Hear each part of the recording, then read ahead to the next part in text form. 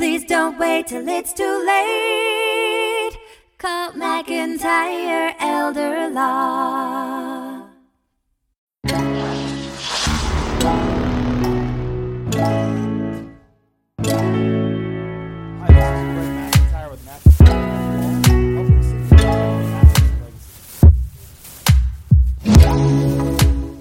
Hi, this is Greg McIntyre with McIntyre Elder Law, helping seniors protect their assets and legacies. And I'm going to talk to you today about what happens if you die without a will. I hate to put it that bluntly. People who know me know I hate using the word death or dying or anything like that, and I just said it twice in a row.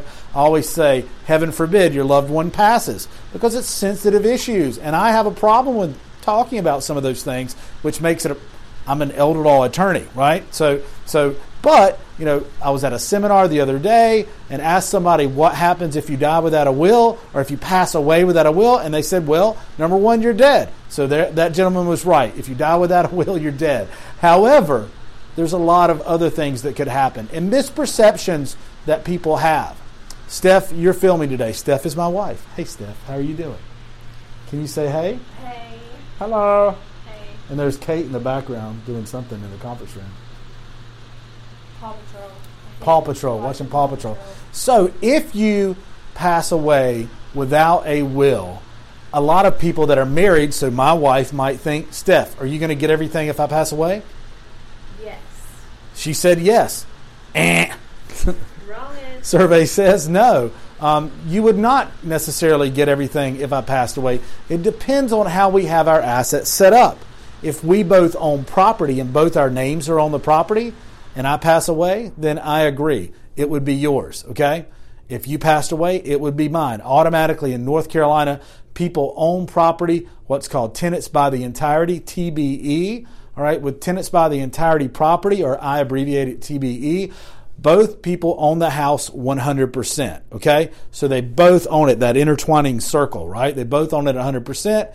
If you have liens, Steph, or if I have liens, we can't affect each other's 100% ownership in the house. And if one of us pass away, it's just the other one's property. Same with any other real property that you own in North Carolina. That's how people own property, not jointly. It's different. Joint owners with rights to survivorship means that you both own it 50-50. But that, Steph, if we own it joint owners with rights to survivorship, when you pass or when I pass, we enjoy your benefits or your ownership interest or my ownership interest passing to the other party, okay? But it's different. We still just own it 50-50, not 100%, okay? Tenants in common. If we own our house or any other real estate tenants in common, that means you can own an unequal percentage, and so can I, but our interest has to pass through an estate proceeding, be published in the paper, and be subject to liens attaching, okay? So if I pass away without a will, as long as our names are both on the real estate, then you get everything and I get everything. But then that doesn't necessarily take into account the children and which child gets what property.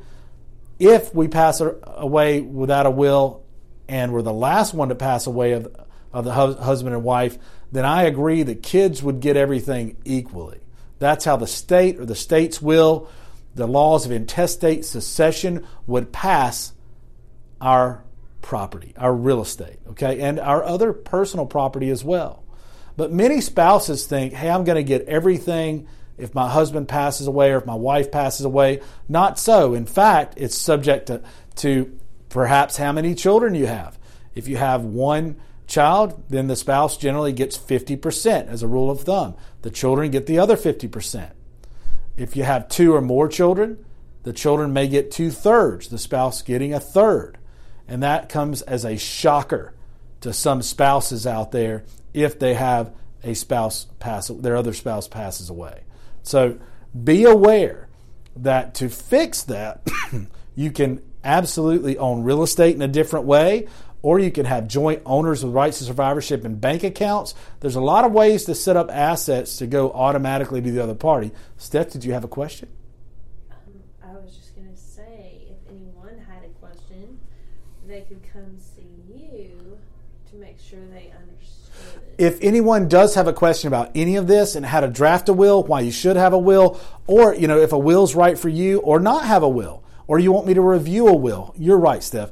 Please give us a call. You can call 704-259-7040. We consider our area, Western North Carolina, at this time. If we're outside of your area, we'll give you a referral. And but we'd be glad to set up and have a consultation. And this March, we're doing free consultations. We're waiving our $150 consult fee, and we're doing free consults this month of March. It's the luck of the Irish, right? And lucky you get a free consult with the elder law guy or one of our attorneys, okay? So it can get complicated. But if you want to control how you pass your hard-earned money and property, a will is one way to do it. And a will could be part of that plan. Trust can be part of that plan. Deed planning can be part of that plan. Setting up bank account ownerships and investment account beneficiaries could be part of that plan. But we need to look at everything as a whole. If I just look at one part of a plan or one part of a painting, I don't see the whole picture. And you want to be able to look at the whole picture so that we get the plan right. Okay? Now, I got on a roll there and Steph stopped me because I was getting into all different areas of how estate planning works and how wills work, what happens if you pass away without a will. But that's what I wanted to talk about. And Steph, did you have any questions about how any of that worked? Your questions might benefit someone else. No, my question was just, if people have questions, what should they do? If people have questions, what should they do? Give us a call, 704-259-7040, or go to mcelderlaw.com and send us a message. You can chat with us right on the website, and we will help you. We'll help set you up with a free consultation with our attorneys, and we will explain the benefits of a will and whether a will works in your case or not. Okay? I'm Greg McIntyre with McIntyre Elder Law. Thank you so much, Steph, for filming today, and have a great day.